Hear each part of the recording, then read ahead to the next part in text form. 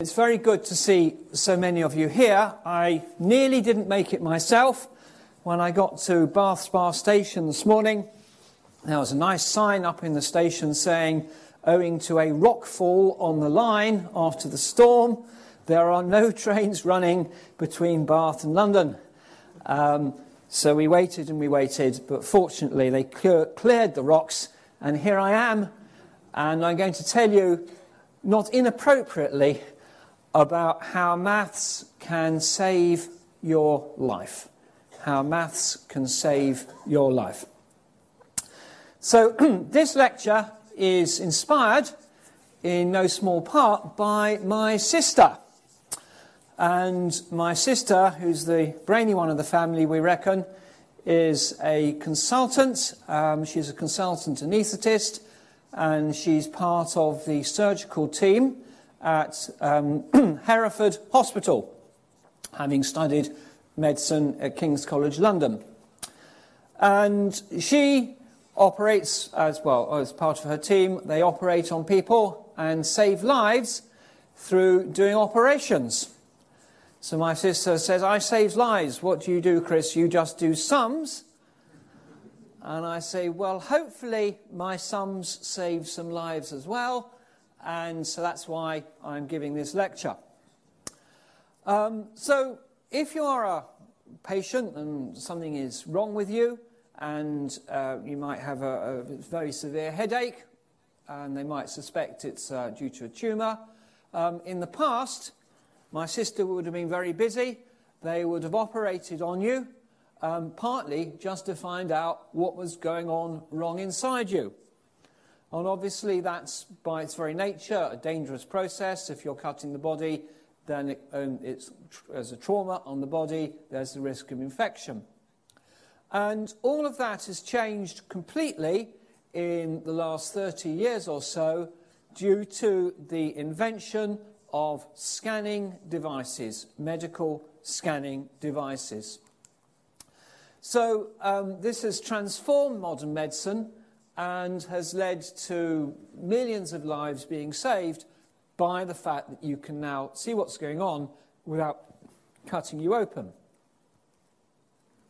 And there are a number of different ways of doing this, all of which I'm going to describe in this lecture.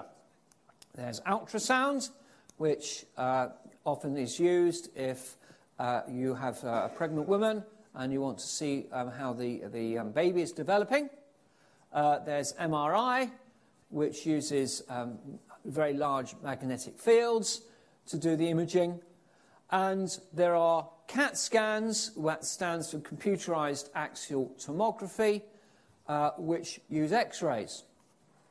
So there's a CAT scan of the body, there's the kidneys, there's the backbone. So these are using what appear to be very different techniques. Sound waves, magnetism, and X-rays are very different bits of physics. However, all of these techniques are based upon mathematics. And what I'm going to do is to show you in this lecture some of the maths that's used to make them work. And I chose to do this subject this year being 2017, because as well as being the 100th anniversary of the Battle of Passchendaele and of the Russian Revolution and the American entry into the war and other minor things, this is the 100th anniversary of the first mathematical paper on medical imaging. So we can say that medical imaging is 100 years old this year. I haven't seen it celebrated as much as it should be, so here I am to celebrate it. And this is a major, major anniversary, I would argue. So, let's talk about math saving your life. And I want to put this lecture into the context of the general way that maths is used to save lives through solving what are called inverse problems. Now, in mathematics, we often think of maths. People say to me, maths is a very uncreative subject, they say. I say, why? They say, 1 + 1 = 2. How uncreative can that be? Well, despite the fact that's actually a very creative statement, Maths, the sort of maths that's used in medical imaging, isn't like that. It's much more along the lines of, here is the answer, what's the question? I'll give you an example. Here is a pen top, right? If I throw that, as it moves through the air and obeys Newton's laws of motion, that's mathematically a little bit like 1 + 1 = 2. It's a process, you can work it out. I will throw it, okay? There it goes. It's landed on the carpet. It doesn't really matter where it's landed. Now, I want you to imagine that you've just come into this room and you look at the carpet and you see the pen top. You've now got to work out what happened. Why did that pen top land there and when was it thrown? And that's an inverse problem. And that's much, much harder, and that is the sort of problem that we have to solve when we do medical imaging. Inverse problems are the problems associated with working out what's happened when you've measured it. You've measured something, what has caused that? So one of the obvious users of inverse problems are forensic scientists.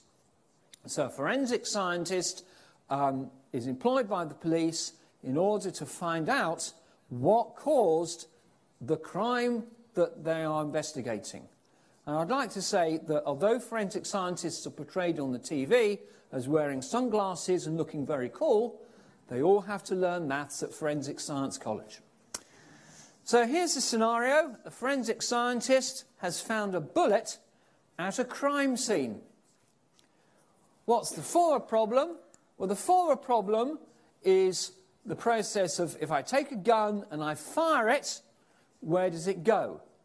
And that's an easy problem to solve. You can solve that problem using the sort of mathematics you would typically learn even at A-level at school, possibly at undergraduate. That's called a forward problem. You have all the information, you see where it's going.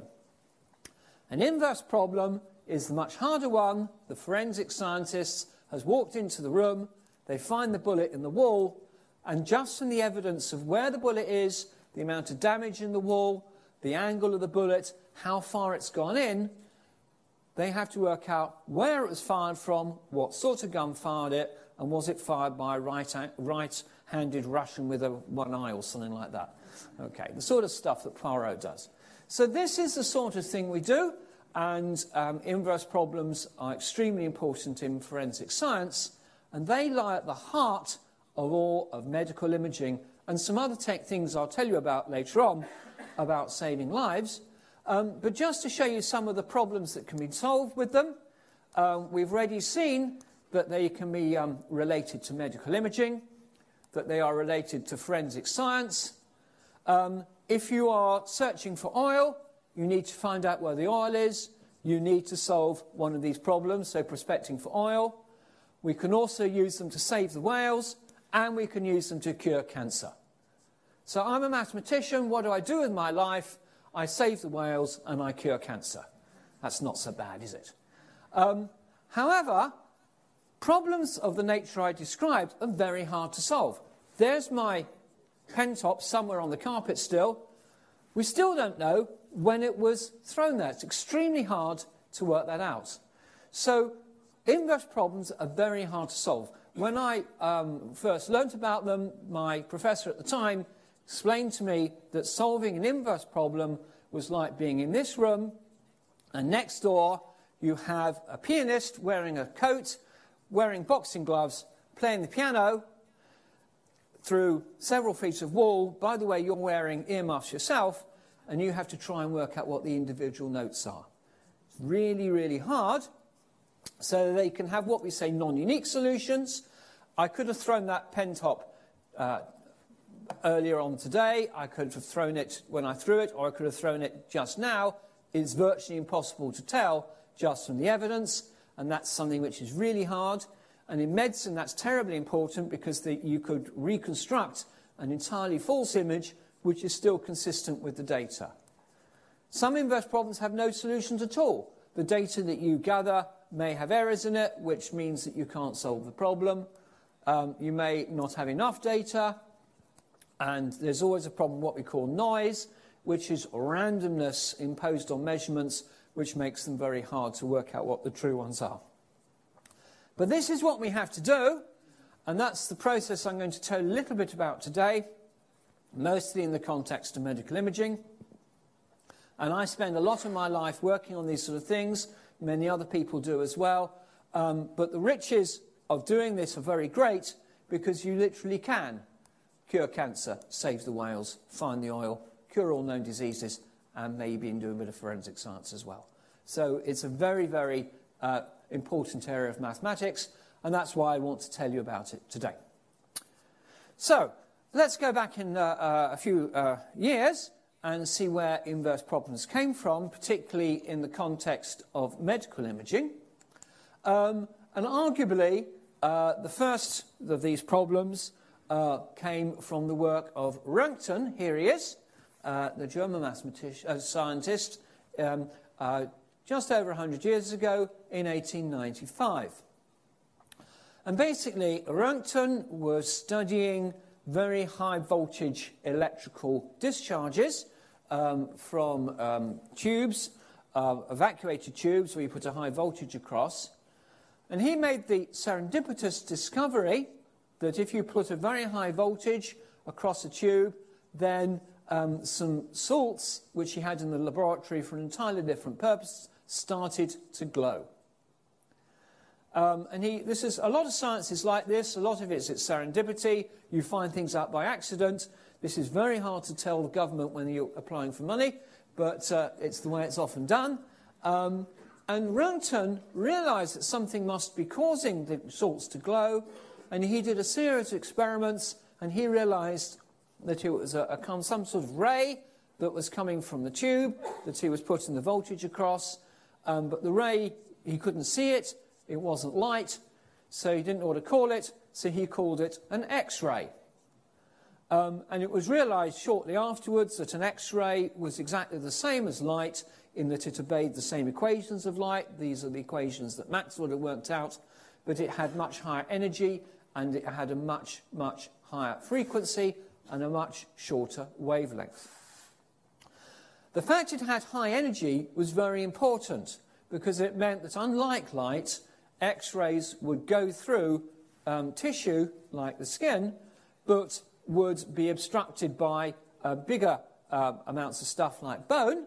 And Röntgen discovered this, and he also discovered that it would fog a photographic plate. And this here is the very first X-ray ever taken, and it was of his wife's hand. So this is his wife's hand. There's her wedding ring, and you can see very clearly the bones of the hand. And I think this is part of the patent application that he made. And here is the actual process. There's the X-ray camera. There he's putting his hand and on the plate, and an X-ray is being taken. So this is historically incredibly important photograph. It's the very first X-ray of his wife's hand. So that was in 1895. Not long after, we got the First World War, and X-rays were realized. It was realized that X-rays could be very helpful in seeing what injuries had been caused to the soldiers. The great advantage, of course, in X-ray was that you could see whether a bone was broken without having to cut the hand open or the leg open or whatever. And here's a very, very famous person. That's Marie Curie herself, who during the war drove an ambulance equipped with X-ray technology. And now X-rays are used everywhere. So here is one of the projects that I'm involved with at Bath, is helping doctors do diagnoses of patients with hip fractures as quickly as possible, because hip fracture is a very, very serious problem. You have to diagnose very fast. And here is an X-ray of a hip, and you can see very clearly that this patient here has an artificial hip joint attached to them and various other pins as well. So that's the sort of image, and that's an X-ray image, and that's the technology up till about 1970. And what an X-ray basically is a glorified shadow. It's a shadow of the bones that are cast. And there are various problems with the use of X-rays in this context. Firstly, they were pretty well useless for finding anything other than bones. It's gone straight through all the soft tissue, so you can't see the intestines, you can't see any of the organs or anything like that. And the second problem was that it was essentially just a shadow of one orientation of the body. So you couldn't tell from that whether the bone was circular, whether it was square, whether it was triangular, or what shape it was at all. So there was very limited information. Now, with mathematics, we can do far, far better, but still using essentially X-ray technology. So this is a modern CAT scanner. CAT stands for computerized axial tomography. Tomography is a combination of two words, tomos and graphos, which means slice, basically. It's an image of a slice through the body. And this patient is about to have their head put inside a scanner. I'll show you what's inside the scanner in a minute. And using that, we can take an image. This is the image on the front page of the talk. There's clearly their brain with the brainstem there. This is an image from the top. From a point of view of a diagnosis, this is a very important image because you can see here that there is a tumour. And that tumour can be located using this technology in a way that would not have been possible before 1970. And in this case, the doctors would be able to operate and remove the tumour, and hopefully the patient would then recover. So what does a CAT scanner do? Well, what a CAT scanner does is instead of taking one X-ray, it takes lots of X-rays, and then it uses maths to assemble the pictures that it takes into kind of a much bigger picture, which allows you to work out what's going on actually inside the body itself. So I'm going to do an illustration of some of the maths behind it. Some of the maths I'm going to talk about will be a bit scary, I'll warn you in advance, but the next bit of maths is adding up, so we should be able to do that. So we're going to look at this problem here. We have some milk bottles. So every morning I don't anymore because I've moved, but where I used to live, I used to get my milk delivered to me. And the milk would come in containers, like trays like this, with bottles, and sometimes you'd get a bottle full of milk, and sometimes you get a bottle full of juice, and sometimes there'd just be an empty bottle. I'm not sure why, but sometimes they gave me empty bottles. Okay, it was Bristol. My question, being a mathematician, would be, let's suppose I couldn't sort of see the bottles, but I wanted to know what was what. One way you might think it would be possible to work out what bottles I had would be to shine a light through the tray. And then I can look at the light and I would be able to maybe see what was happening because the light gets absorbed by the bottles in different ways.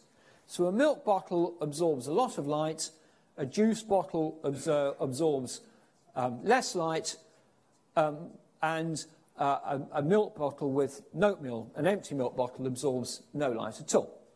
So this is kind of an experiment I could do with light in my eyes. So let's continue with that. Here might be my tray, which could contain either a milk bottle in one of those squares, or a juice bottle in one of those squares, or an empty bottle in one of those squares. And I know from extensive calculations that if I have a milk bottle, it will absorb 3 units of light. If I have a juice bottle, it absorbs 2 units of light, and an empty milk bottle absorbs 1 unit of light. Okay?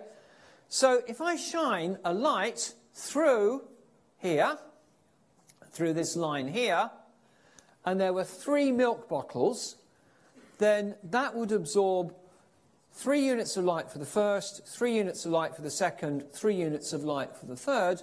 In other words, 9 units of light. If there was 3 empty milk bottles, it would absorb 3 units of light. And the tomography problem goes like this. I shine the light this way, that way, and then that way, and that way, and you measure how much light has been absorbed. And if I measure it that way, I find there are 5 units of light absorbed. That way there are 6 units of light absorbed, and that way are 4 units. This way there are 6 units, that way there are 3 units, that way there are 6 units. And the question is, where are the bottles? How could you place milk bottles so that the amount of light would be consistent with this? Okay.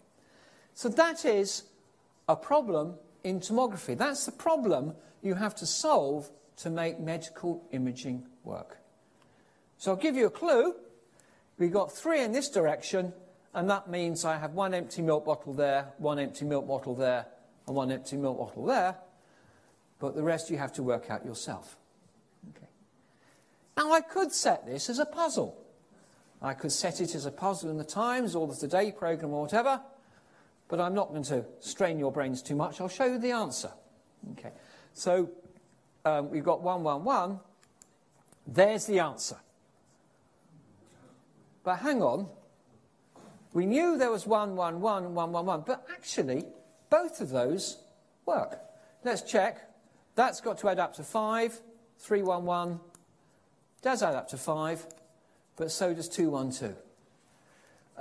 2, 1, 3 has got to add up to 6, so does 2, 1, 3, but 2, 1, 1 and 1, 1, 2 also add up to 4.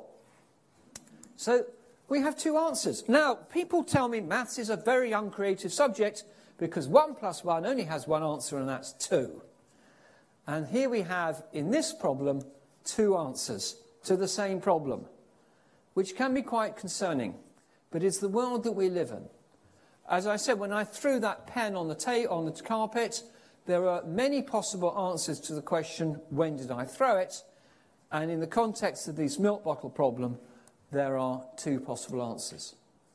From a medical point of view, this could be quite dangerous, because that could correspond to one diagnosis and that to another one, and the poor doctor can't tell one from the other. So we have to help them, and the mathematician will say, well, actually, this is a problem where you need a bit more information, and the information I'm going to give you is I'll shine the light through this diagonal and that diagonal, and if I shine it through this diagonal, then I have 6 units absorbed, and this one it's 3. In that case, that solution works fine, but that wouldn't work. So we can reject that, and we know that's the correct one, and that's where my bottles are. Milk, 2 empties, juice, empty milk, 2 empties, and a juice. And there we are. That is our first tomography problem. And that's what we have to solve when you do medical imaging. And I hope you get some idea now why mathematics might be useful. So let's get back to medicine. Oh, no, before we go to medicine, just to say, I advertised this as a problem that we could have in the Guardian or the Times or stuff. And this has been latched onto, and there are at least 2 problems out there which appear in the newspapers, both of which have the same sort of idea of trying to reconstruct something from information. On the left, we have Killer Sudoku. And what you do in Killer Sudoku is, in this box, you have to put 2 numbers which add up to 4. There are 2 numbers which add up to 7. There are 3 which add up to 18, I think. There are 3 which add up to 24. And that is essentially the same problem, but dressed up. And Gridler, which is one of my favourite games, where you have to, you're given information how many black squares there are, how many black squares there are this way, and you have to put that information together to give a picture. And I strongly recommend having a go at Gridlers. They're very, very addictive and great fun to do. Now let's get back to some medicine. So this is what happens in a typical scanning device. If I was Marie Curie, and I was in my X-ray van, and a soldier presents themselves. This is what Marie Curie would do. She would switch on her X-ray source. The X-ray source would send out X-rays in these different directions like this. And if I put an object in the way of the X-rays, like a bone or something, then you have a detector over here, which could be your photographic plate or some other way of detecting the strength of the X-rays. And then if an X-ray doesn't go through the bone, it doesn't get absorbed, so it's quite strong. That's here. But if it goes through the bone, particularly if it goes to the middle, it gets strongly absorbed. And if we measure the intensity of the X-ray along the distance of the plate, then we get this big shadow like this, and that's typically what you'd see. So that's one measurement, which allows you to work out the thickness of the bone, that distance there, and maybe the width of the bone as well, but doesn't tell you anything more. But what happens in a CAT scanner is you don't just take one a position for the source, you take several, so there's one up there, one there, and you measure the X-rays from many different angles, and in fact you rotate the source around. That's why they have these sort of circular holes that you put your head into, and you hear a noise as the whole thing moves around, and that's how the X-rays are moved around the head and detected all the way around. So that's how the X-ray kind of system works. So I'm now going to give you a warning, I have to give to my students. I'm required to give this nowadays. There will be maths in the next slide. Okay. Just in case they get a bit shocked. Okay, so what we're going to do is we're going to have a look at a single X-ray here, which is going through my object, and I want to see how that is absorbed. So I do want to warn you, there will be some maths in the next slides, but just bear with me. If you don't like the maths, just try to get a feel for the physics. So here we go. Here's an X-ray that goes through part of the body. And an X-ray has an intensity. At the start, it's very high energy. It comes out of the source with lots of energy, and as it goes through the body, it gets absorbed, it loses its energy until it gets to the end where it's much lower energy. If it passes through a bit of the body which has a density, so bone has high density, flesh has low density, and I'll call that density U, and the width of the body is delta S, this is the amount it's gone through, then it loses a bit of intensity. And the amount it loses we'll call delta I. So that's the intensity the X-ray loses as it goes through the flesh, and that's its density. And people understand that the amount that you lose is equal to the density of the material times the intensity times the width of the body it passes through. So that's the amount of intensity that's lost just in that little bit of flesh there. If you then add this up over all of them, you go through this mathematical process which is called integration, and we find that the intensity at the finish, that's the one that you measure, is the intensity at the start times the exponential function e raised to the power minus r, where r is this thing here. Now, let me unpack that in a way which might be more useful. If I know this, and I know this, then I can work out this. And this tells me the average density of the human body in the direction of that single X-ray. So, and what we do in this process here is we work out the average density of the body in every single different direction, or to put it more prosaically, we look at the strength of the X-ray shadow for different directions as you go around the body. And that's what's going on in these devices when they do the imaging. So we know this thing here.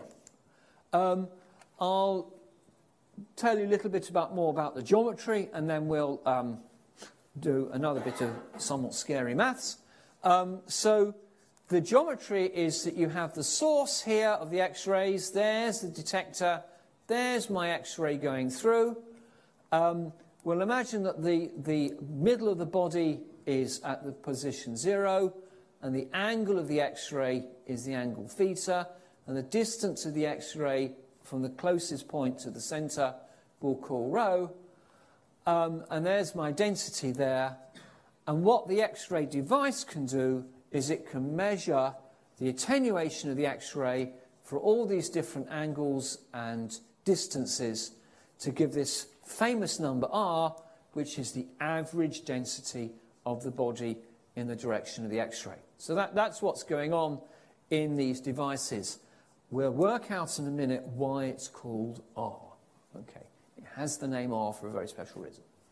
So that's what's going on. That is the kind of engineering aspect of an X-ray device. What it does is it finds the average density of the body in many, many different directions.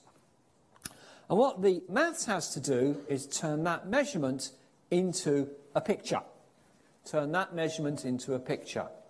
Right, the next two slides again are going to be quite scary, and then we won't do much more maths for a while, which may be a relief. It certainly is to me. Okay, so along an X-ray at distance rho from the centre and angle theta, a typical point xy is given by this formula, which means that my thing that I measure is this integral here as a function of rho and of theta. And this I can measure for lots and lots of angles and lots of distances. And this thing has a name. It is called the Radon transform. The Radon transform, and it takes U, which is the body and its density and all the bits of the body that we want to discover, and it turns it into something else. And what it turns it into is called a sinogram. A sinogram. Okay. So that's the scary maths. Let's draw some pictures now. Imagine that you had a square bone. Fortunately we don't, but it's useful to imagine one. Here is an object which is a square bone. And these black lines are very highly absorbing, and the white bits don't absorb at all. If I shine an X-ray straight through here, then it gets slightly absorbed by these two, but not much absorbed really. But if I shine it exactly along that line, or exactly along that line, or that line, or that line, it gets very strongly absorbed. And this is the sinogram corresponding to this function R. And this sinogram has 4 spots and a bit some grey stuff. Those 4 spots correspond exactly to the 4 lines of the square and the 4 angles corresponding to those lines. So that's the sinogram for a square. Here is a head. Well, it's an artificial head. It's used as a test sort of image for many testing many techniques out on. And this is the sinogram that you get from it. Now, when I told you about the milk bottle problem, I said that that was a problem that we could possibly put in a newspaper as something to solve. Here is the same problem. These are the amounts absorbed for all the different angles and all the different distances. And your job as a medical imaging expert is to try to take this and turn it back into the picture. Okay, so that's the problem, and it's not very easy, but fortunately, due to the work of an Austrian genius, it was solved. And it was solved 100 years ago, and this is the anniversary that I want to celebrate. And here's my genius. There he is. I'm a great fan of this guy. This is a guy called Johann Radon, who 100 years ago wrote a paper which is the whole basis of medical imaging. That's when it all started in 1917. He was working in the war. He was looking at shadows. I think he was doing it just out of interest. There wasn't any reason for it. And he realized that if you could do all these measurements, then there was a process by which you could turn these measurements back into a picture. And that's his mathematical formula that he wrote down in his paper. Yes. Okay. We call this thing the Radon transformer R in honor of this very, very great man here. And that man who, through that paper 100 years ago, has saved many lives. I really like this guy. If you go into any decent school and meet one of the older maths teachers, he's likely to look like him. Okay. It's absolutely as you should look. Glasses, bald head, moustache, the lot. Okay. Looks quite like my old grandfather as well, so I'm a bit of a fan of this guy. Okay. And here is this formula here. Okay. So a little bit of history again. So 1917 was when Radon came up with this paper. And people knew about the paper. They knew about this idea. But of course, 1917, there wasn't anything like the technology to either take the X-rays and measure them or to implement this formula to build, to get the images sorted out. And we had to wait till about the 1970s when two people, Hounsfield and Cormack, who quite rightly got the Nobel Prize, worked with the company EMI, also known for being the record company which produced the Beatles, and partly on the profits that they made from the Beatles, invested it into this technology, created a thing called the EMI scanner. The EMI scanner. So that's based on the profits of the Beatles. I'm sure they would have been very pleased. And this technique here implements this idea that I've told you about and took Radon's formula. Since then, mathematicians have worked very hard. There's a guy called Kaczmarek who came up with a much better formula than Radon in the sense that it was quicker and easier to use, and that was what was actually implemented in the EMI scanner. Nowadays, we have other methods, there's a thing called the CG method, which is something I work with a lot and teach my students, which is better still. And this technology is used in all these scanning devices. So this was a massive breakthrough, and it was a breakthrough that was made in the 1970s based on the work of this fantastic man in 1917. You'll notice that it took 50 years for the mathematical idea to actually end up as a bit of technology. Again, this is an important thing to know. Math sometimes takes time, something I tell, again, the government when trying to get money out of them, not always successfully. Okay, so there's... Oh, by the way, he didn't win a Nobel Prize, but these guys did. Mathematicians don't win Nobel Prizes, it's not fair. Okay, so that's the EMI scanner. And that's the kind of father of all modern medical imaging technology. And that's the result. There we go. The sort of thing you could do. You could put someone's head inside one of these things and you get an image of the brain. You can see the grey matter, the spinal cord, everything. And this was an enormous diagnostic breakthrough. Nowadays, you can do much more. These are two of my colleagues at Bath. This is Mark Greco and Catherine Mitchell. And they turned their brain to solving another one of the big problems of the 21st century, again, very much associated with saving lives, which is what's happening to the bees. So the bee population is declining, and this is of great concern to farmers because bees pollinate crops. And we want to monitor the bees to see what they're doing and how they respond to climatic changes or changes in habitat or in the environment.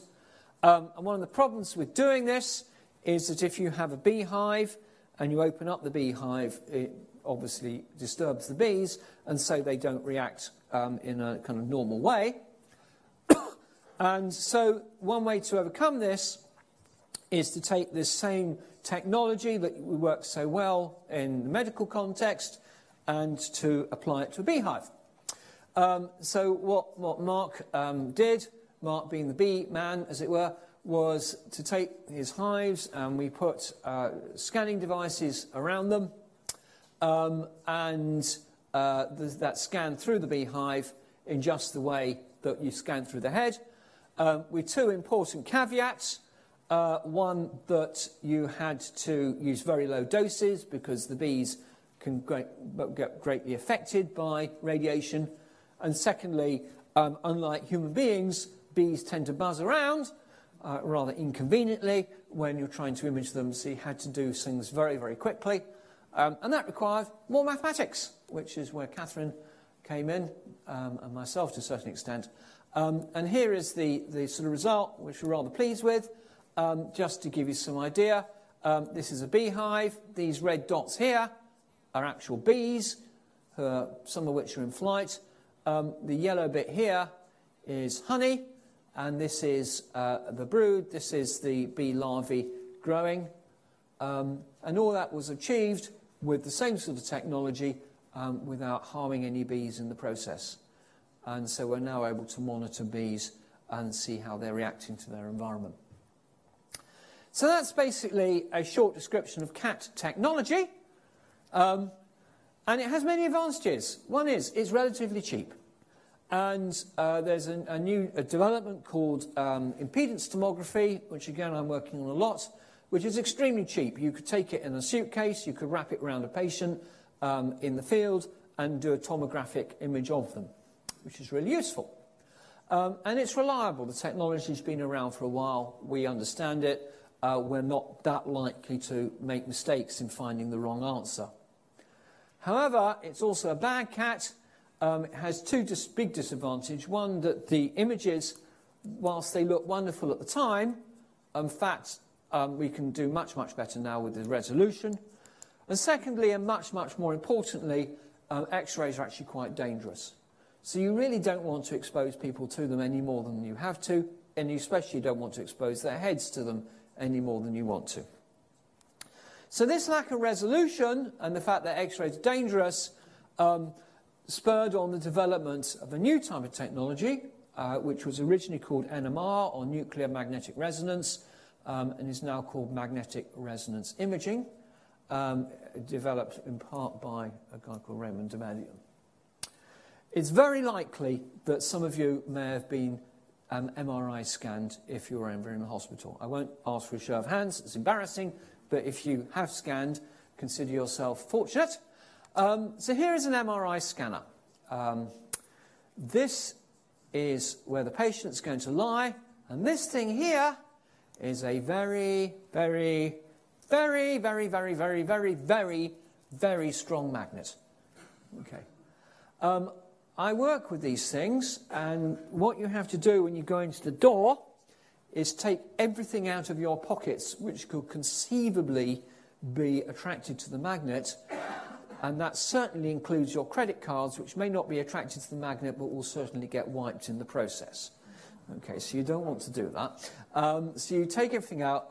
The place where I work with MRI, which is called the Sick Kids Hospital, has on display an example of an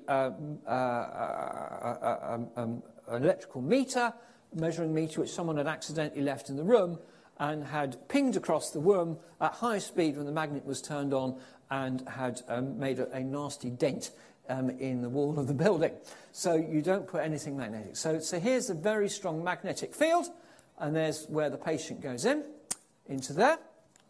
And this is what happens when you're inside. There is the patient.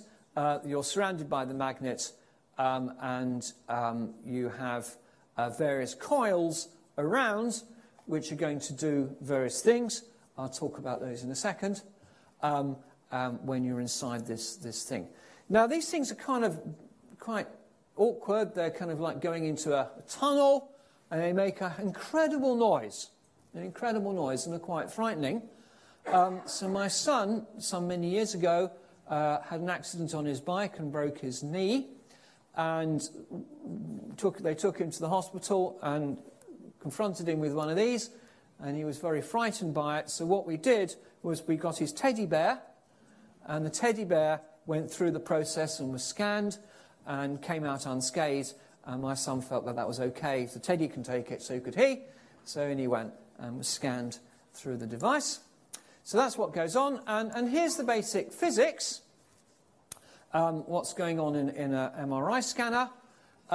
So you go inside and you apply a very strong magnetic field, 2 Tesla. So the Tesla, which is the unit of magnetic strength, works that 1 or 2 is actually a very strong field indeed. This is applied to your body, and I'm assured by the doctors that this is entirely safe. I'm sure they're right. The magnetic field causes the protons, the hydrogen protons, you've got a lot of hydrogen in your body because you've got water, to spin, and some spin in one direction, and some spin in the other direction. And most of the directions cancel out, but a few don't.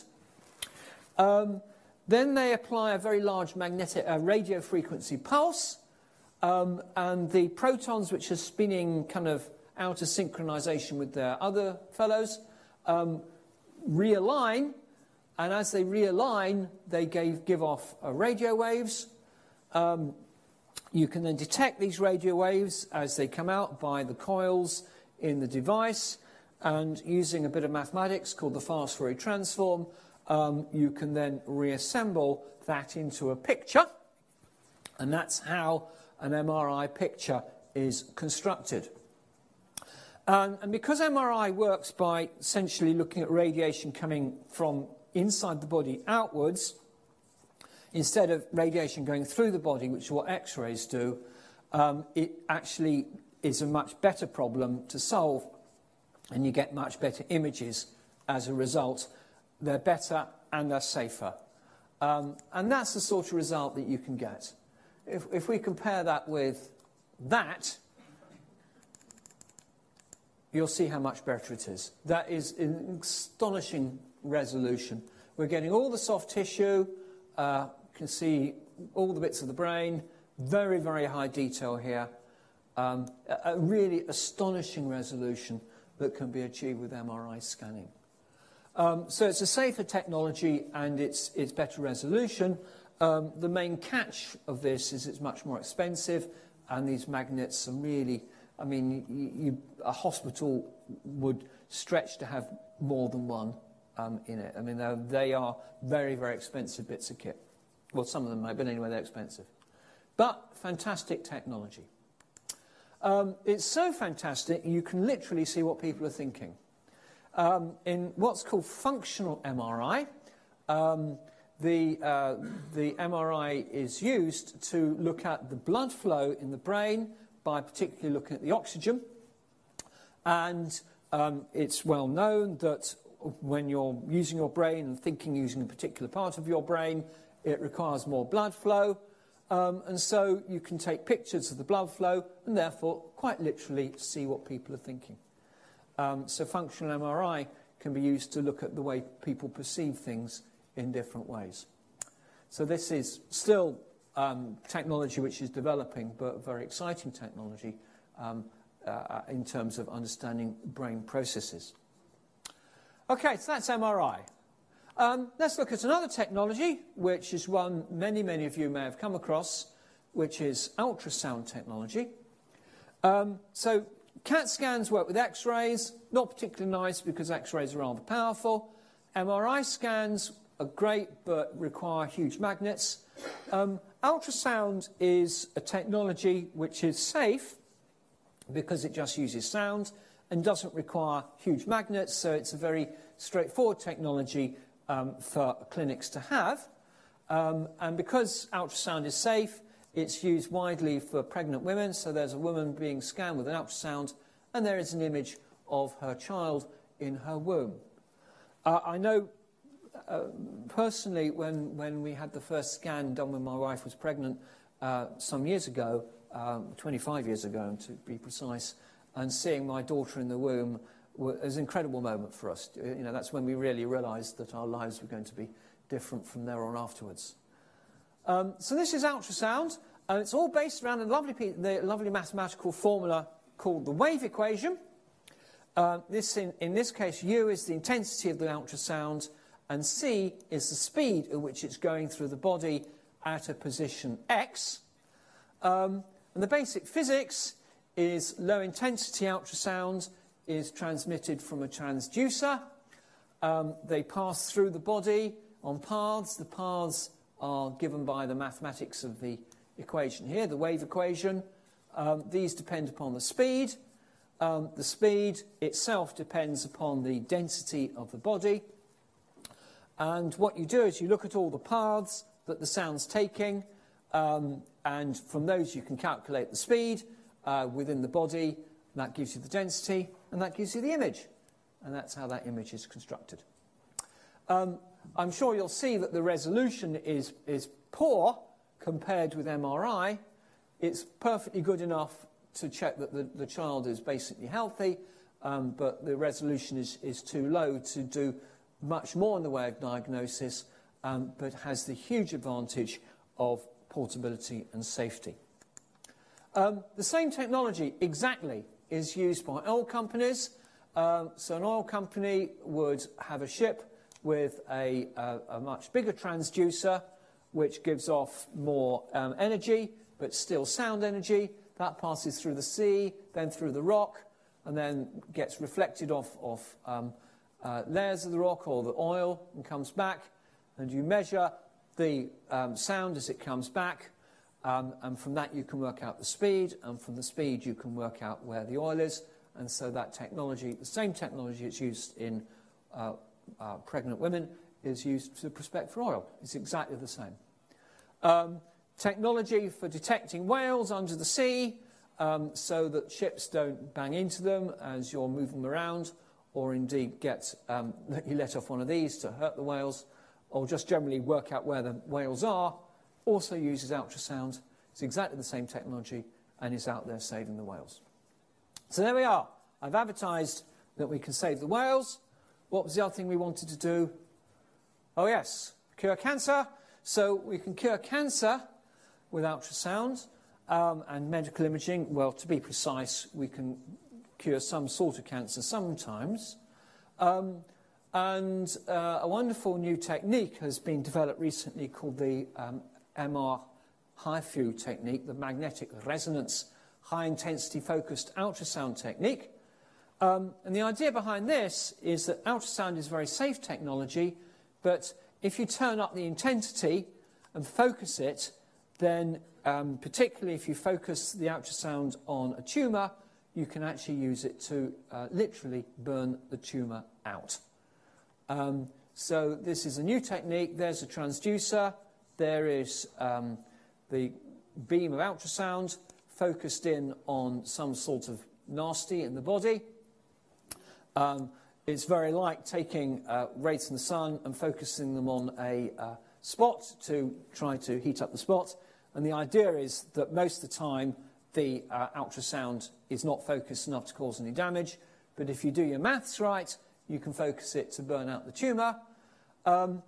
You can't just do the maths. You've got to monitor it as it goes, because there's bits of the body you can't really prescribe in advance.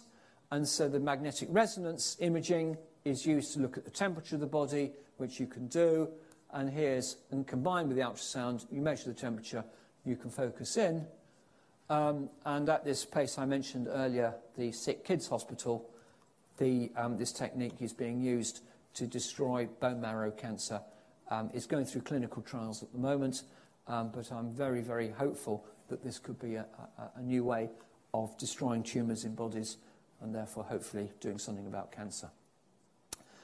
Okay, so I now want to quickly talk about two other ways that maths can save your life using imaging before we finish. So number one is space. Now my next lecture, which will be in a month's time on the 14th of November, will be about maths and space. Maths and space. But just as a little warm-up, we can use tomography on a very large scale to image the ionosphere. That's the top bit of the atmosphere, where all the radio waves propagate around. And the way this is done is we take GPS satellites, which are orbiting around the atmosphere and sending signals down, which you measure on your mobile phones to see where you are. And we take those signals and we look at how strong they are when they arrive. So the signals are being absorbed by the atmosphere identically to the way that X-rays are absorbed in the body. So if you take enough signals, and there's lots of GPS satellites around, and you measure in enough places, then by doing this, you can work out the behaviour of the ionosphere. Again, this is work done by my colleague Catherine Mitchell in the Invert Centre in Bath. And what you can do with this is you can work out the state of the ionosphere. And this is a map that Catherine produced showing an ionospheric storm across the southern parts of the United States. Why is this important? Because our entire communication systems rely on radio waves going through the ionosphere up to satellites and back down again. And if these storms are large, that's all disrupted, so it's going to affect our telecommunications and therefore lives. Very directly, it affects how we position our aeroplanes and whether they can stay and land or not safely. So this is very important work. And my final example to save lives is the one of finding landmines. These are nasty things. And landmines in certain parts of the world look like this. That's an anti-personnel landmine with a tripwire. Landmines are hidden in foliage with tripwires. Here's an example. There's some foliage. In that picture, there are 3 tripwires. Can you see them? Maybe not. Maybe they can. There's one, nice and big. There's another one. That's part of a plant, that's part of a plant, that's part of a plant. But there's one across there, which is harder to see. And so the question is, can we find the tripwires? And the answer is, using all this technology I've introduced, yes we can. Tripwires are just like X-rays going through the body. If you can look for X-rays, you can see what X-rays do, you can find tripwires. And so what you do is you take the picture that we've done, you take this famous radon transform, and as in our square, we had 4 spots. The spots here correspond to the tripwires. You isolate those, you transform back, and that's what you get, an image with the tripwires all coloured in. And this technology that we developed is now being used by the Canadian Army to find and get rid of landmines in countries after wars as part of their peacekeeping activities. And it's the same technology that's used in medical scanners. So just to conclude, medical imaging now saves countless lives every day. It works because of a lot of mathematics, and the advances in the mathematics have driven the technology. So this 100-year-old paper has now led to this entire medical imaging technology that we rely on so much. And the same mathematics can save lives in many other ways. So, if nothing else, this is a reason for saying hurrah for mathematics. Thank you very much.